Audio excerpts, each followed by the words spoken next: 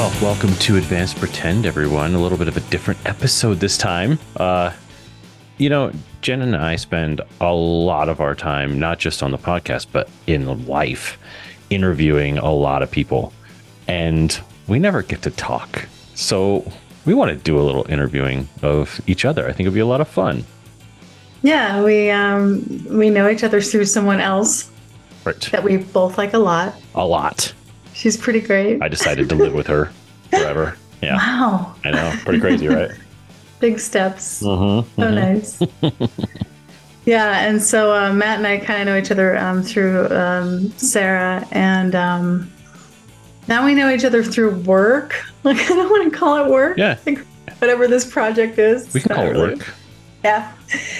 And but yeah, we don't really talk to each other during the recordings. We talk to each other through someone else. Yeah, exactly. So yeah, there's a lot of stuff that I've learned about Matt during our interviews that I do want to ask you about. And one of them is, so you actually have other podcasts. Mm-hmm. Yeah. And right. And you film yourself for YouTube, like making craft cocktails. Yes. Okay. Yes, indeed. Yeah. The two of my first podcasts we no longer do, just because the first one is called still up, called The Smoking Hot Nerds. And it was me and three of my best friends just discussing film, TV, predominantly things like Star Wars, super geeky stuff. But one is in Boston, one's in Vegas, one's in LA, and I'm in Colorado. And it just wasn't sustainable anymore, especially after one of them had a kiddo. And so, we kind of let that one go, but it's still up. You can still see it on all the podcast places. And then I did one called The Makers, which is sort of discussing the creative process with creatives. And it was a lot of fun as well. But one of those things, again, it just became kind of difficult to coordinate with my co-host. You know what? This is probably the first time I've done a podcast with someone else where we're on the same time zone, which is actually kind of a huge deal because you can do so much more when you're on the same time zone. It is a big deal. Yeah. I agree. Yeah. So currently the one that I just started is called F Wonderful, and it covers all things Formula One. I became a huge Formula One racing fan during COVID. And so it's spelled the letter FONEDERFUL, F Wonderful. So it's kind of a play on F1, but also, do you remember the movie That Thing You Do? Yes. The Tom Hanks movie. And the band was called The Wonders, but the way that they spelled it the first time was ONEDERS. And it's sort of a joke in the movie that people would call them the Oneaters. And that always stuck with me ever since like high school, whenever I saw that movie the first time. So I thought it'd be funny to call it F Wonderful, but it looks kind of like F Oneaterful, which is kind of awesome. Yeah. But we only have 3 episodes up because we follow the racing season and talk about the previous race and then sort of our predictions for the next race. And it's a lot of fun. Yeah. So you're like armchair quarterbacking Formula One? Yeah, exactly. Yeah, definitely. It's like fun. Yeah, Monday morning race car driver. So yeah, it's fun. But it's just such an aspirational sport in a lot of ways, not in the sense that I want to play, like, no, I would never want to be a driver, but when you can get your business to a certain point that you could potentially be have your name on one of the cars or the guy's helmets or something like that, that would be such a huge milestone for me, in my business and the things that I want to do, to be able to sort of like advertise yourself in Formula One. It would be just amazing. So those sorts of things just really excite me. And they go places like Monaco and, and Belgium and Australia. They go all over the world. And it's much different from like American racing for sure. So absolutely. Yeah. Yeah. I think before we were considering talking to each other, I looked at the Proust questionnaire. And one of the questions was, what would you do as an occupation if you weren't doing what you're doing right now? And I have 2 answers to that. And one of them is stunt driver. Oh, really? Yeah. Like I don't have any Knievel type thing? No, like for the movies, like, and not really like any of the explosion type stunts. But just where you're kind of skidding out of control, and then you kind of do a lot of donuts and like high volume Starsky and Hutch kind of stuff. Yeah, like John Wick sort of stuff. Yeah. Yeah.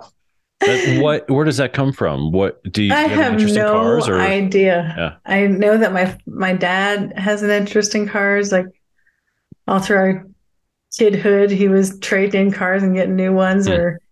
And I remember a blue Mustang from the late 70s. I don't know. I don't know what that's about. The other occupation was set designer, which is more in line. Like people be like, oh, okay, for like TV and film or for stage? Probably for. Ooh, that's a really good question, Matt, because I would say both. Like, if you had experience with stage, doing any kind of film set design would certainly be more gratifying. I mean, it would all be so gratifying if you could do all of it, But I think film probably the broad sweep of the cinematic lenses, And I could say I love Wes Anderson, and that's one of the things why I would say that I wanted to do that, but. I grew up in the 70s and the 80s, so I wasn't looking at him during that time. Well, but he has a ton of influence from the movies of the 70s and 60s, because he says that he feels like every movie he makes, he's just trying to make The Graduate. That's the look and feel that he always goes for. Film. Yeah, I mean, it's an amazing film, and it was during that time too. Directors were starting to play with camera angles in a different way. Super symmetrical shots, very, very long takes, things like that were not common. Is that a Mike Nichols film? Yeah. Right. So Mike Nichols. Okay. God, that guy was great. Yeah, amazing. So Wes Anderson takes a lot of his influence from that era for sure. Maybe that's why I love him so much. It's like a chicken and the egg. But for sure. I think set design. I did a little drama in high school, and we all had to participate in every kind of part of it. And so putting the stage together was one of my favorite things. Yeah. It's I don't know. It's also a different part of your brain too. You know, when you're a performer or a writer, something like that, when you get to build the world, it definitely changes the way that you think about it. And, it's interesting too. Production design, set building, all that kind of stuff for film is designed to see it through one lens. Multiple angles certainly, but there's one lens, one sort of focal length at a time.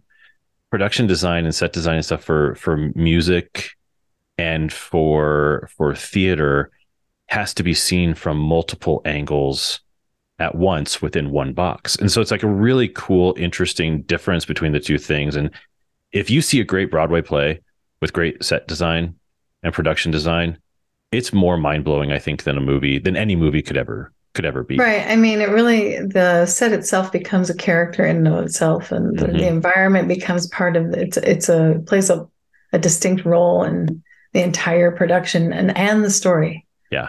That's definitely what good set design is, right? Like it's in the story. And then like for film, if you're like panning through someone's room and you see relics of a person, and you get to know the character through what is chosen to be on the shelves, depending on what you're focusing on. But that's what it should be to me anyway. Definitely. So I pay attention to that stuff, and I love looking at movie color palettes. Like those accounts on Facebook and Instagram that are like the cinema palettes. I think that's super cool. And I just looked at one that was from Apocalypse Now, and like the amount of orange. The amount of orange is so intentional. Yeah, for sure. With all the flames and the Agent Orange. Exactly. But that stuff is so fun to me, and I do love film a lot. I like film a lot. Do you have a favorite Wes Anderson? Oh man.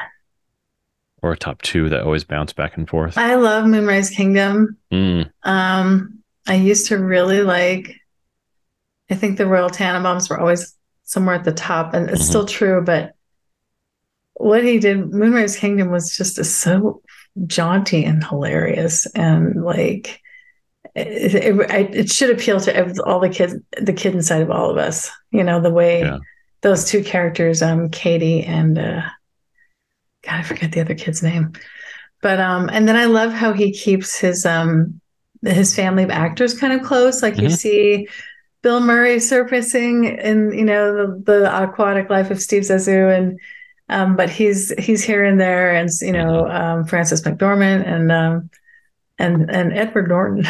Yeah. Just cracks me up. So yeah, I like that he keeps the actors kind of in a revolving door here, coming and going. And I love the Budapest Hotel. I think that is undoubtedly his masterpiece. I think he could have, and I would never tell a director what Hotel to do. Budapest. I think I got it wrong. The Grand Budapest Hotel. Thank you, Matt. Yeah, it's his greatest film.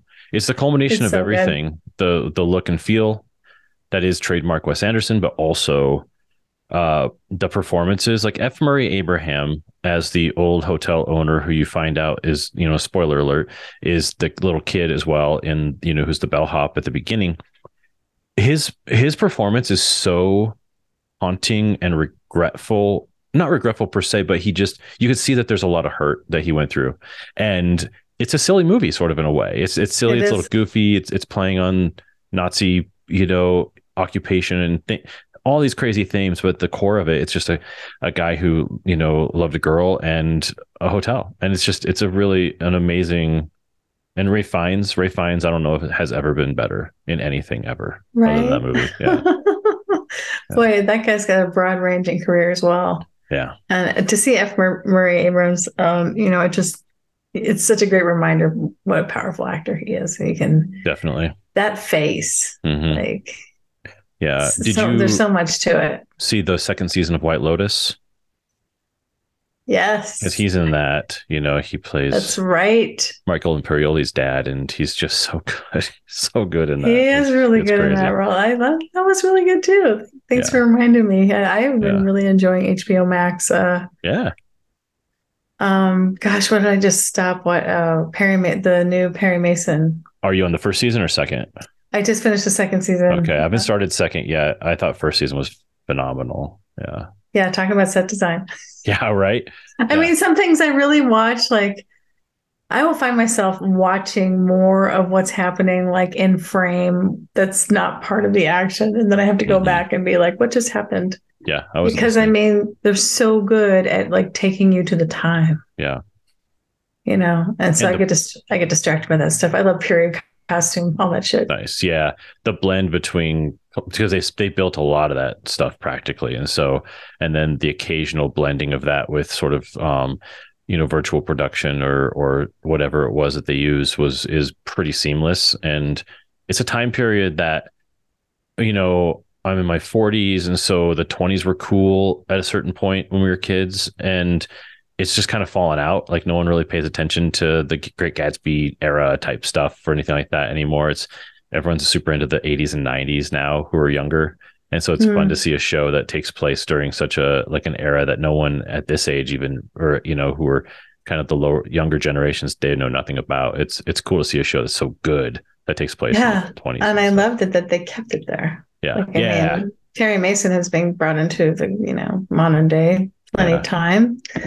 But yeah, I love that they kept it where it kind of was supposed to be, and where the story originated. And God, the costuming, sorry, so good. I'm like trying to go through plot points, and I'm like getting stuck on like Della's dress. Yeah. Well, it's very lived in though too, because a lot of those movies could look like Hollywood, big tentpole pieces from the golden age, but this looks like they actually live in those costumes and live in that world. It's cool. It's super genuine. Yeah, for sure. Anyway, so you live in Greater Denver, right? Yeah, in Loveland, which is near Fort Collins. So basically like Fort Collins, Loveland area. Right. I think when we met, you lived in Fort Morgan or some other part of Denver. Yep. And then, of course, I didn't even know any of your background at all, like I had said before, until we started this podcast. Yeah, it's fun. And so you pursued acting in California? Yep. Yeah, I started as an actor, as you do, fourth grade or whatever it is, and became, really into it by high school, and went to college and did a ton of theater, and then started booking commercials and things like that. and then started working at an improv theater in Minneapolis, which is where I went to school. And that was really cool. It's called Comedy Sports. It was sort of like a competition improvisation show. You have two teams of improvisers, and the competition was secondary because we were all on the same cast. But Right. we would do short improvised scenes based upon suggestions from the audience, and that sort of was really what built my muscles, I guess, as an actor. And then took it to LA and booked some commercials here and there. Did a lot of extra work, a lot of production work, and then did the Groundlings, where I didn't end up in the cast of the Groundlings, but did the entire program, and which initially is improv based, and then it becomes sketch comedy based. So that's where I learned how to start writing and stuff. And so that was sort of my journey as an actor. And then once I had written and directed a web series in like 2013, that's when I got the bug to be a director and to write and direct my own stuff. And so that's kind of what I've been doing ever since. I mean, albeit my business now is mostly commercials. So I'm writing and directing commercials, but so it's for other people, but at least it's my own sort of like original content in a way, which is cool. Yeah, that's great. Yeah. I love that we're both self-employed. Yeah, it's fun. I sure haven't I haven't been a writer very long. Well, I mean, I guess I have been a writer, but not like this, like the intensity of trying to cobble life together and keep a stream of income. Yeah. Is so daunting. I don't care what creative pursuit you're in. Mm-hmm. So that's what I'm doing right now, and it's going okay. Yeah. But yeah, my background is mostly corporate, and I took a really traditional track in a career that I started at Boeing in Everett, Washington. And so I was in the aerospace industry for a little while, and that was mostly as like a project assistant kind of thing. And when I left, I had been assigned to the 767 extended range program. And so I went from Washington back to Missouri, where my family is from, and I worked with engineers again. And I just kept on this kind of track where I was working with designers, whether it be engineers or architects. And so it was always really corporate level work. And then I moved to Idaho in 2006 with my now ex-husband, and spent a decade here in Teton Valley, where I am again. I left and I came back. So during the period that I left, like that's when Matt and Sarah and I met. And now we still know each other, but I live near Colorado, but it's probably about an 8-hour drive from Matt and Sarah. Yeah. Sadly. Boo-hoo. So, but this is interesting because I've only ever known you as a writer and someone working in a creative pursuit. What was the plan, getting a job with Boeing and working in that field? Was there a plan? Did you always want to get into writing, or what was going on back then? I have to say that I never really had a plan. So my only plan was I had spent 6 years in the armed services as an Air National Guard member. And I did that during a time when our country was at peace. I believe the only thing going, the only word on the street was the Bosnian conflict, right? Right. That's ancient history Jen Rein is. But sure. anyway, right? Just, Bosnia is a little bit. But the experience, I mean, it was pretty mellow yellow compared to what we've been through since. Yeah. And so my service was really, I joined because I didn't want to get a college loan. And I came from a long line of people who had been in the military, and it seemed like a logical thing to do. And it really helped me. I mean, it helped me not pay for college. Yeah. And so also, I didn't join at a time when there was any kind of conflict that would have sent me into combat. So just the timing that was good for me. I bounced into the world. I did not finish my degree, and I was in Everett, Washington at the time that I kind of ended my enlistment. And I got a job at Boeing, like many people do. Yeah. And so between like the college I had, which was like 2 years like a general studies thing. I don't even know. I thought I was going to get a degree in literature, but I didn't. It doesn't matter. And so I just started my career because I was in the world and I was trying to pay my bills. And, I was living with roommates and, so I let it take its course and it took me into corporate work. And I always kind of looked for that kind of work because I ended up being good at it. I'm really good at like systemizing things and, kind of categorizing stuff. And I have a data processor kind of side to my skill set. But for the past, I'd say 7 years, I have been heavy into content creation, and especially during a 5-year period where I was a member of staff at a digital media firm. And that's where I met Sarah. And we were creating content for a craft audience who made quilts and knitted and crocheted. And so, yeah, I took a corporate journey that led me into something I never thought I would do. I don't even know how I targeted that company in Fort Collins. I think I came out of Teton Valley and I wanted to go into something that was publishing, and they have a family of magazines. So I targeted, them for that.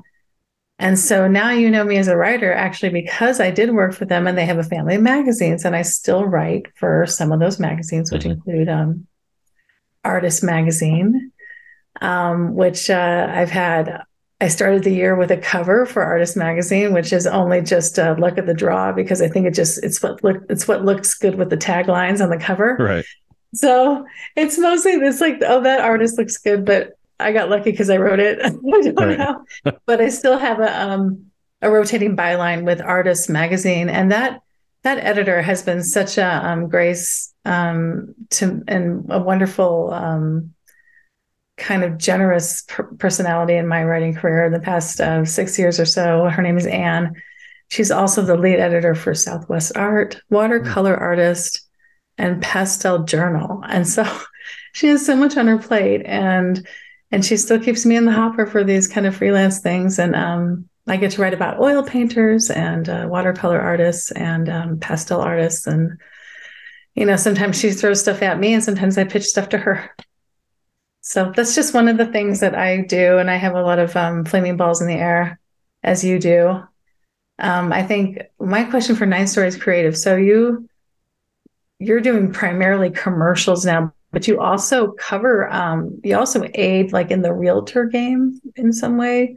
Yeah. It was one of the first things that I did when starting the company was getting into real estate, photography and film. And so I have a nice sort of stable of realtors who I shoot all of their photos and videos and 3D tours at times for their houses. So it's really fun and it's really interesting because I didn't expect that I would like it. I really enjoy. I don't do much of it anymore. Not anymore. I just don't do much of it at all. I really enjoy product photography. I really enjoy setting the scene and capturing that one moment. And so doing houses is kind of like that. I get to find the best angle and the best look and the best light and shoot a home. And also I just like going into houses. I just think it's cool to be able to see houses of all shapes and sizes. And lately it's been a lot of estates. And so it's these old ranch homes that are time capsules. Essentially, you walk in and they've never been changed since they were built in 1958 or whatever it was. And it's cool. Yeah. And the architecture that exists throughout the state, as far as homes are concerned, is fascinating to see such beautiful, gorgeous vintage homes literally in the middle of nowhere, or whatever. Yeah, it's cool. I mean, there was a period of time where everyone was taking a page out of Frank Lloyd Wright's book, not his crazy stuff, but just his desire to like make, affordable, homes that are classy. People started doing that. And some of the best homes that I photographed with the coolest sort of art as far as just how it was designed were actually homes that you could buy out of the Sears catalog, which is crazy to me. You could literally buy a house, I remember the Sears that. catalog. Yeah. And they would come and they would bring it all to your site, build it. And that was that. And I mean, true brick and mortar and, all the things. It was really interesting to see what it's Oh just a my little piece of God. So history. we had to circle what we wanted for Christmas out of the Sears catalog. Right. Yes, exactly. And that is definitely a very specific slice of generation right there. Yeah. But I remember that. I remember seeing architectural plans in the Sears catalog, Yeah. or at least the blueprint Yeah. for the first, second, and third floor. And Definitely. oh my God, that is It's a so thing. funny. What Yeah. a trip. Yeah. It's cool. Yeah, people were post World War II, they were so addicted to a certain look, right? Yeah. Well, it was the white picket fence, American Dream. These guys were coming back from war, and they just wanted a peaceful corner to themselves. And this made it possible for them at whatever sort of income level, or if they're on pension or whatever it was, to do that. And Mm-hmm. so, yeah, it's interesting. And then, I do a lot of work in my hometown of Fort Morgan, and I love it because I get to see all these old houses that I always wondered what they looked like inside. And so it's kind of fun to go in and make them look beautiful and See, that's cool. Like I would love the staging part of that because my right. little set Mm-hmm. design. All right, so I wanted to have a cocktail with you over this, Mm-hmm. and I have a shaker in front of me Nice. full of cocktail. What did you do? Okay, so I invented a drink recently, Nice. and I wanted to make a dirty martini because it's like one of my favorites, but Mm-hmm. I also have the ingredients for this on my Instagram feed. So, Okay. there's a video of it and there's ingredients out there. And I just did something off the cuff, which I don't really do that often. And so I did like a shot of huckleberry vodka, which is from 44 North. Hmm. I'm doing this all wrong. Oh my That's gosh. local to you, correct? Yeah, it's Idaho made, and that's 44 North Mountain Huckleberry Vodka. And then a little bit of Chambord.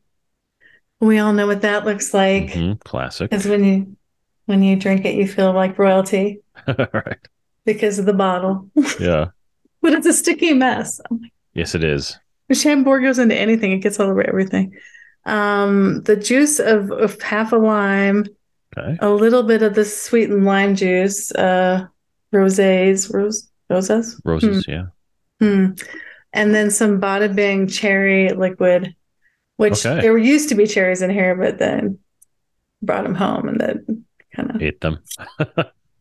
then this became part of the drink. And Oh, so, and then I say here a quarter lime of garnish, but if you, and then at the very top, it says shake, shake, shake, and pour into a martini glass. And I can barely really even read my own right. handwriting because I think I made like 3 of them to test. Right. And then by the time I wrote this down, I was like, whoa. Shake, shake, shake. Let's go. I'm going to actually put this on mute and shake it. No, shake it. Shake it with the mic on. Really? Yeah. It'll I sound want to cool. blow your ears It's out. festive. No, Okay. not at all. Give it a try. Oh, and then you're supposed to top it with sparkling water, but I put everything in here all at once. So Okay. it's All whatever. right. Woo! Gonna say, Oh, hopefully that sparkling yeah. water doesn't blow up. Yeah. A little bit. Yeah. I can handle it. Yeah. I'm a girl with a mop. Yeah, exactly. It cleans up. Yeah, it'll be all right. But what I like about it is, so I call it a fuzzy Kool-Aid because it makes you feel fuzzy and it tastes a little bit like Kool-Aid. There you But go. it should taste a lot like Kool-Aid because Kool-Aid is way too sweet. But it's like Yeah. it should be a really nice pink color. There you go. And And so that's what it looks like. very nice. And then you put that lime garnish if you want to, and Yeah. it's a nice compliment to the color. And you really should top it with the seltzer because it just looks pretty with the sparkle on top and Right. it doesn't the fizzy thing. But Yeah. ultimately, yeah. Well, fuzziness. Yeah. Well, I've just got Fort Collins local Voodoo Ranger IPA going. So that's the Nice. good stuff lately. So I'm curious, you have another question on here. Oh yeah. And it says, where'd you go? If you could be anyone else, who would you be? Oh my. Is that anyone in terms of like I could be Superman or I want to be a doctor? I gave that some thought too right before the episode. And I was like, is this my mind went straight to like historical figure. Mm. And even though I didn't even give it any thought when I chose the question, really. If you could be anyone else, who would you be? I would be Dorothy Parker. All right. So she was a member of the Algonquin Round Table in the 1920s, and she was kind of a bitch. So, but I do understand what you mean by like, if you could be anything, what could it be? You know what I'm saying? Yeah. And so, yeah, I don't know, travel writer. If I could pick like a niche for writing, Yeah. that would be my dream. I would try and align it with seeing the world. Right. Because there's so much world to see, and I'm just never going to get to all of it. It's just impossible. Yeah. So, yeah. So, what were you thinking about that? Well, I was thinking I would just be Steven Spielberg. Yeah. There's the guy who's made any movie you would ever want to make, and including the most recent one he made. Basically, it was a retrospective on his own childhood. And I mean, he's done everything. And he's also done things like producing Band of Brothers, which was, a remarkable sort of World War II series from the early 2000s to documentaries. He redefined movies in a lot of ways. Yeah. But also is probably one of, if not the greatest of all time, for a lot of reasons. Because you can watch a movie that you don't realize it's his, and you're like, that's a really good movie. And it's directed by Steven Spielberg. You're like, have you ever seen Duel? Oh, yeah. Yeah, definitely. Yeah, that was his first TV movie. Right. Yeah. Wait, who was that? Dennis? Oh, the actor. I forget. I don't know. I don't think he was anyone. Well, he was famous then, but not someone who had much like a long career, I don't believe. No, it was a television actor. Yeah. Yeah. But Duel, oh my God. Yeah. But okay, so Jaws, right? I really love that movie still. And I also will watch almost any shark film because of my like, even if it's trashy, but I love that you didn't see the shark for a really long time. He was only implied. Yeah. For a really long time. And so and then the water level shot that he I mean, he's just got his fingerprints are just everywhere all over like modern framing our modern there's just so much. Yeah. And he does things too that there's foreshadowing. The camera will linger on something in the scene for seemingly no reason that comes back later. It's just he does a lot of things that are a bit lost in the modern, filmmaking nowadays that are, Jaws is one of those that's one of those films where everyone thought it was just this big blockbuster, but the truth was it was like a very carefully crafted, nuanced film that had more to say about, us as humans than about a killer shark, Yeah. I just love that story. Yeah. I can't get over it. And I don't know. Excuse me. I think Jaws had more of an impact on me than E.T. as a kid. Like all my contemporaries just like choosing E.T. and I'm like, wait. Yeah. Although go back and watch E.T. again. We just watched it recently around Halloween. And boy, it's just an amazing movie. Like it's just, it's incredible. And practical effects of the late 70s, early 80s, how beautiful they were done. And he seemed like a real creature. You buy it. Yeah, 100%. It's a true. Oh, I know, wow. Right? He really did. He really did have us engaged into the reality of it. Yeah. Yeah. And then you've got Goonies, which is produced by him. Richard Donner directed it. Goonies. But it's one of the best movies of all time, I think. It's just an amazing film. So you did you ever hunt for treasure as a kid? Oh yeah, definitely.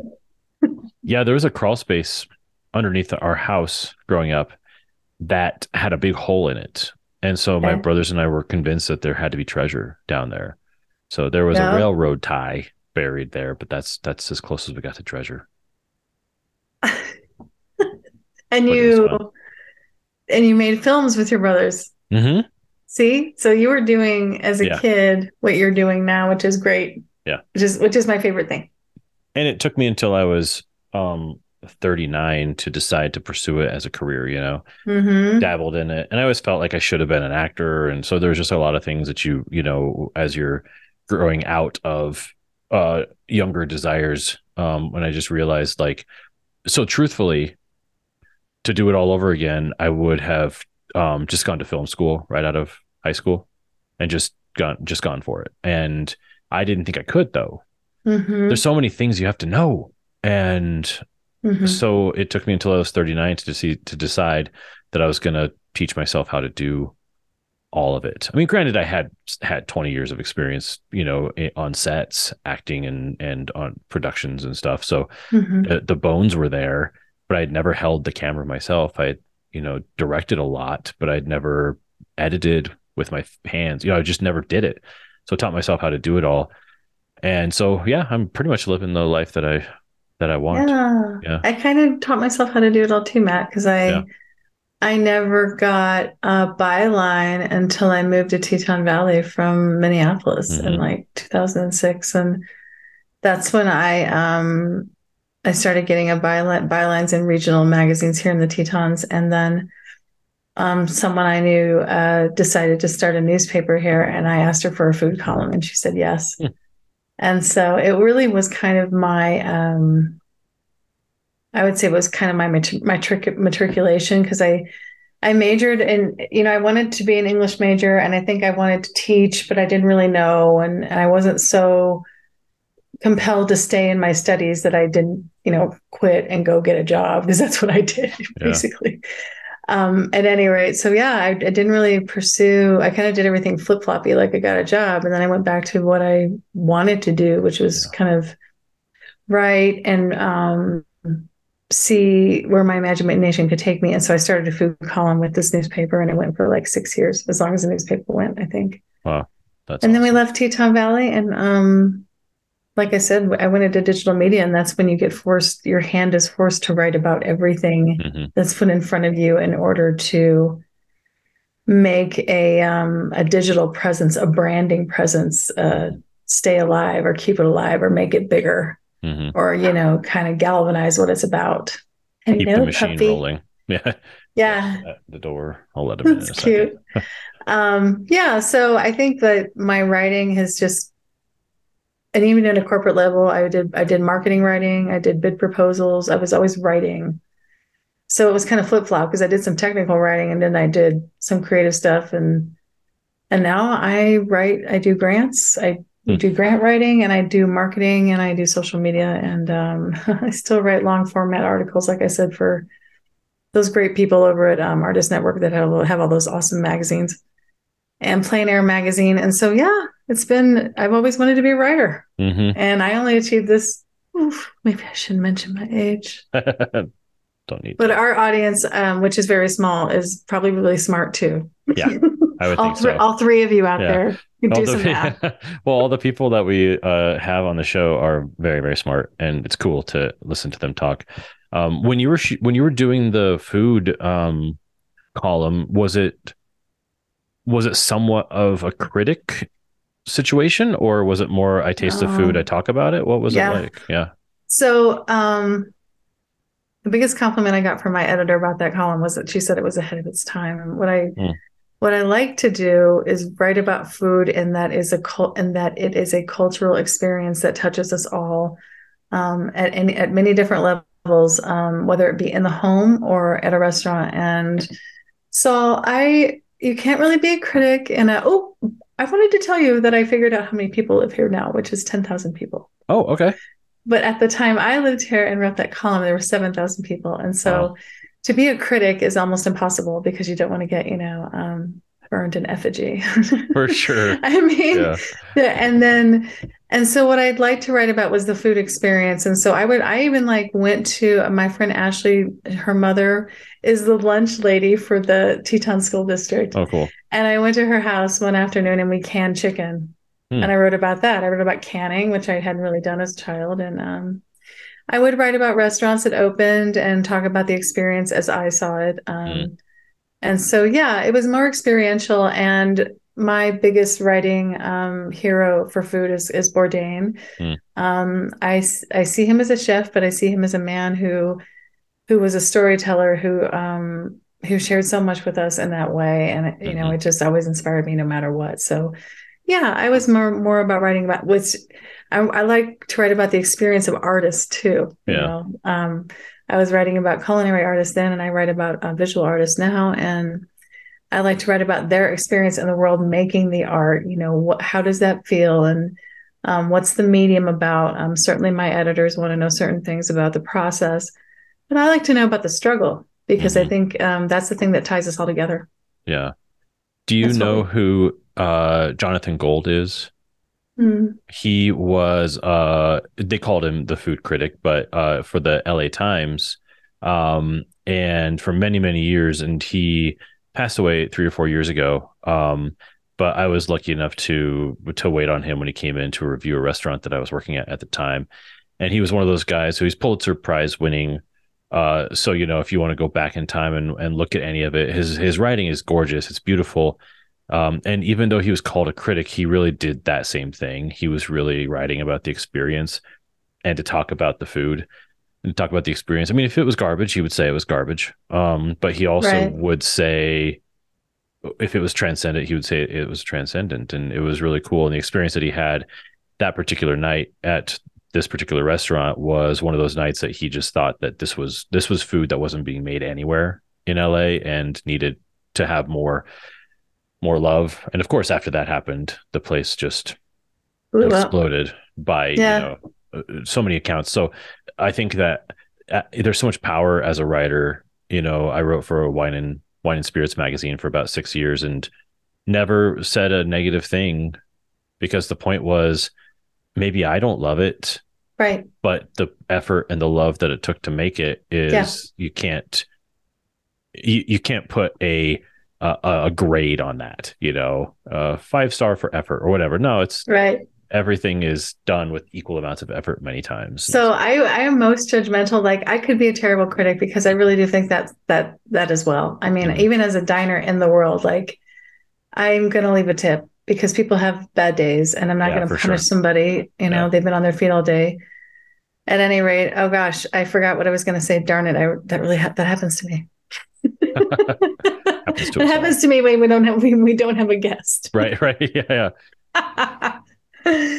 I think just in general, the experience of like when we interviewed Christian and Lisa Hanley, and I talked about like facilitating a dining experience. Yeah.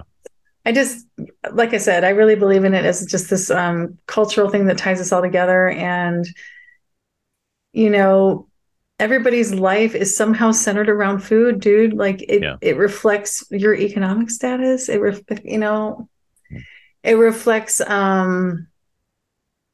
your background and what you've been exposed to and what you're willing to do more of. Like, I mean, that's why I do go to a place for breakfast and they have a new server. Sorry. Sorry, industry people. And she was trying to kind of learn the pattern of the customers and Tracy, who's like the head waitress, was like, well, Jenn, sorry, Tracy, server. Oh my God. Jenn doesn't really order the same thing over and over. She's not one of those people. and the one who was new was just like, oh, good. I love someone who you can never guess, you know? Yeah. And so I tend to not really stick to one thing. I want to try new things. I was brought up, I've said before, as a military brat and being taken to Asia and Europe, you know, I'm not afraid to try most things. And that for sure counts with food, like big time. Yeah. I think that's the biggie. Yeah. That's cool. Cause I think we can get stuck in our patterns and stuff. And having been able to, you know, while I was simultaneously attempting to be an actor and, you know, serving, bartending, all that stuff, I worked in some of the greatest places, you know, in the States. And so it expanded my palate greatly, you know, that I can, and understanding food and understanding where the food comes from, you know, a lot of farm to table stuff and things like that really changed the course of how I eat and approach food for sure. Yeah, definitely. I had the fortune in Fort Collins of working with somebody who does these massive farm to table dinners on the farm.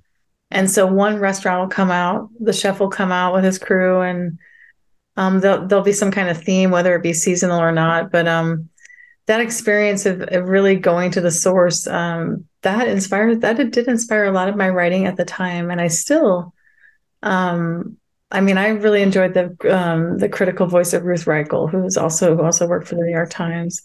And she was often had to be in disguise and stuff like that. And I don't know, to not be able to write about food openly because you just want to praise it, like I can't imagine having to cloak myself, and not be able to enjoy a meal because if I were a critic, no, screw that. Yeah. Like I want to celebrate it all. And I do really enjoy talking about the food chain because I think it if you can grow your own food and keep it as close as possible to your life and not involve like second, third, fourth parties Yeah. that are controlling how you get it, where you get it, how much it costs. Growing food is an act of revolution, I believe. And it takes us back to our agricultural roots as a kind of a society. Absolutely. There's a gig that I'm doing at the moment for the state. Yeah. That is all about the farm to child idea, where it's grants to provide early childhood development centers to grow their own food and to have their own gardens, things like that. Because of the disconnect that's there with kids, don't know where a chicken nugget comes from. So let's teach them, where the food truly comes from, and they could be a part of the process from start to finish, planting and harvesting and preparing and eating. It's really cool. Yeah, I love that. I love it, engendering that knowledge in children. And there truly is a generation of kids, especially based on the region of the country they live in, whether or not they know what a potato looks like, yet they eat French fries all the time. Right. And so it's kind of a little bit of a tragedy. And you want kids to get their hands dirty in that regard. And of course, you want your kids to play outside more than be inside, but to get involved in gardening and actually like this, how to sustain oneself that's a whole different level. Yeah. It's great. Definitely. That's super cool. Yeah. Where did you go to film that? Are you starting to film that? Soon. Yeah. It's kind of all over the state. Montrose and Durango, which is sort of in the southwestern part of Colorado. And then some local stuff here as well. So, which is cool. Yeah, it's been fun. That's kind of become the bread and butter of the business, is less so like commercials and more or less short documentary pieces, about whatever it is, whether it's this or someone's, furniture business, whatever it is. Like that's what I love to do. I love to tell people stories. It's very exciting. Yeah. And I know, and I like to say too that I've never really thought I'd be an online content editor for a brand like Southern Living, but that's what I'm doing. And no matter what's thrown at me as far as that's concerned, and you and I have talked about this before, even when I maybe don't necessarily enjoy what's been assigned to me, I still think in my head, hey, Jen, you're an editor. You're a writer and you're an editor, and you're doing exactly what you wanted. And you're making it work for now, and that's got to be good enough, and it's not going too poorly. Right. Yeah. There are days. Yeah. Challenging days. But yeah, overall, I feel the same way you do about having the opportunity to kind of do what you wanted, and just always keep the perspective of no matter if it's marketing or if you're ghostwriting for somebody, which I've done that as well, and writing a newsletter, which our guest Ryan Ariano and I talked about, is it product or is it passion? Well, sometimes it's product, but that's okay too, because you're still writing, right? And you're helping somebody's brand voice. And as a writer, that's also pretty gratifying. There's ways to enjoy it, and it doesn't make it feel like work. And that's where you want to be with it. So I'm feeling pretty good about it. Exactly. And now I get to do this kind of thing with you. Yeah. It's fun. And to get to talk to people that you wouldn't necessarily get to actually have like just a real sit down conversation with, which is really fun. Yeah. Like with Bly last week or Tatiana Berman, like these are people who are extremely interesting artists and performers and things. And you don't really get a chance to just have a sit down with people like that always. And so it's a lot of fun. And I mean, some of our guests, yes, I know, and I know them because I've interviewed them for print articles. But I still have somewhat of an agenda for the magazine for that brand or for my editor. But I do practice very conversational interview style. What's heard on here, excuse me, is really close to what it's like to talk to me when you're getting interviewed for a magazine article.